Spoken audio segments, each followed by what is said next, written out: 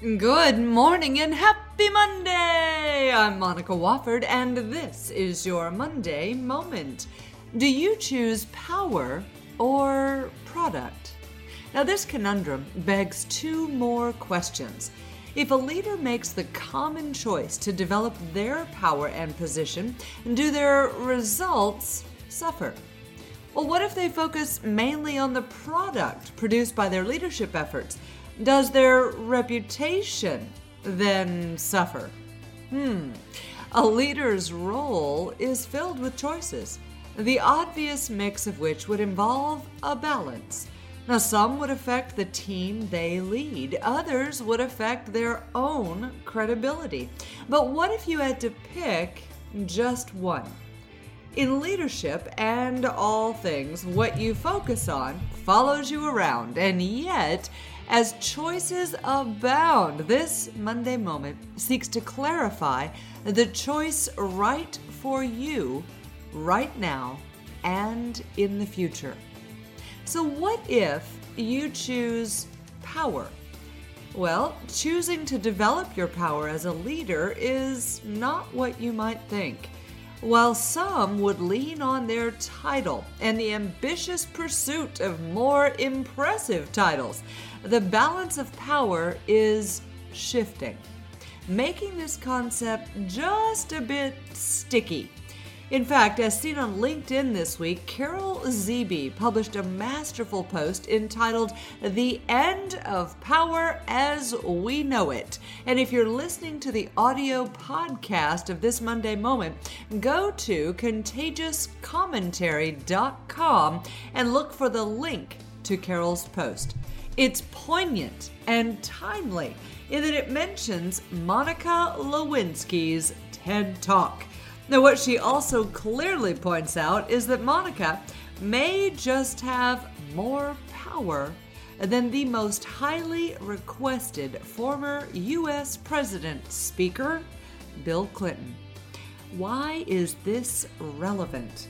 Well, the acquisition, use, and maintenance of power has changed.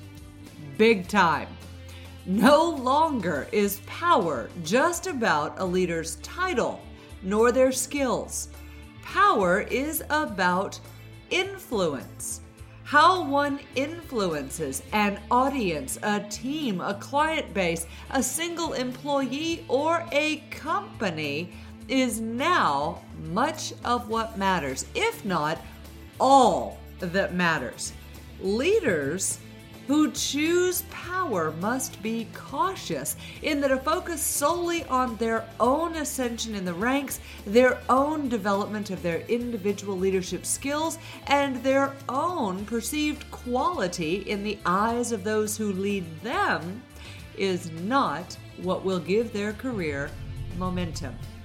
Think about this for a minute. The dad and daughter who jam out in the kitchen, again, that link also at contagiouscommentary.com, have more power to influence the decisions of your employees right now than most managers exercise over their entire team. If you choose to focus on your power, the key is to make sure you know what that is, where it comes from, and with whom you actually have some. So then let's look at what if you choose product. Well, choosing to focus on the product of your leadership efforts might mean you watch employee results and outcomes with an eagle eye. Now, this leadership choice might qualify as a blinding flash of the obvious.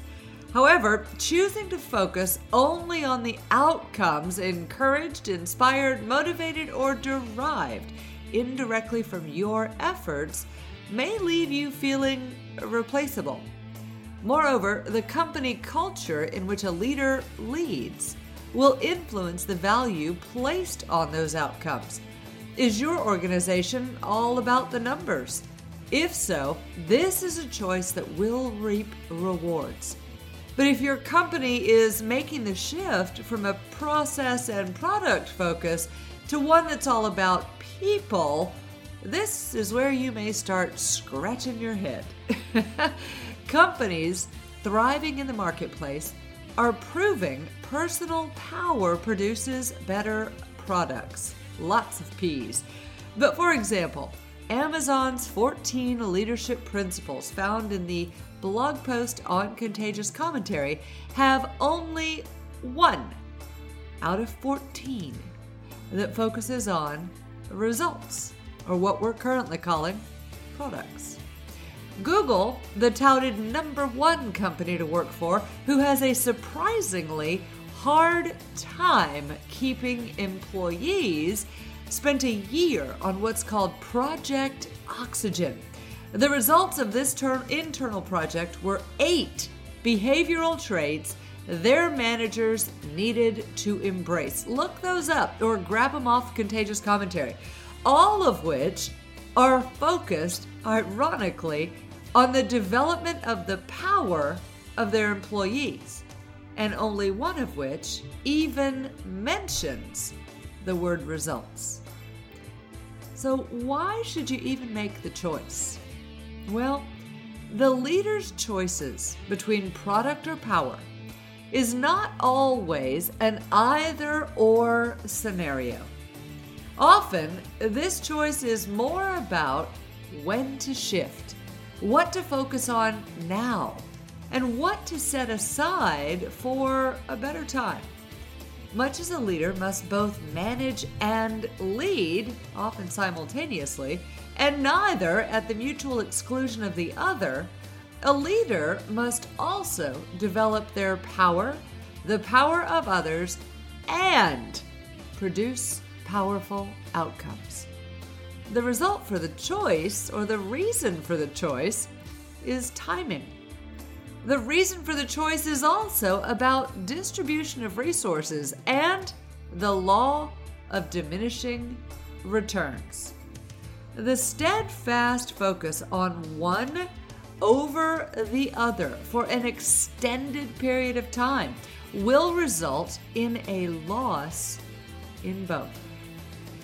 The simultaneous focus on both will reap smaller rewards in each. Thus, it's important for the leader to make a choice multiple times. In all areas of leadership, leaders are faced with choices, and all their choices reflect the value they place on their own voice. Should you, as a leader, make the choice to place a higher value on developing your own skills, your influence, and your position right now? Or should you focus more on the how of results and production achieved with and through others? Being known for both is ideal, but knowing when to make the shift and which one needs you the most right now is real. I'm Monica Wofford, and that's your Monday Moment. Even in a little bit of a stuffy, congested, post-Australian voice, I want to wish you a wonderful week, an even better Monday, and of course, stay contagious.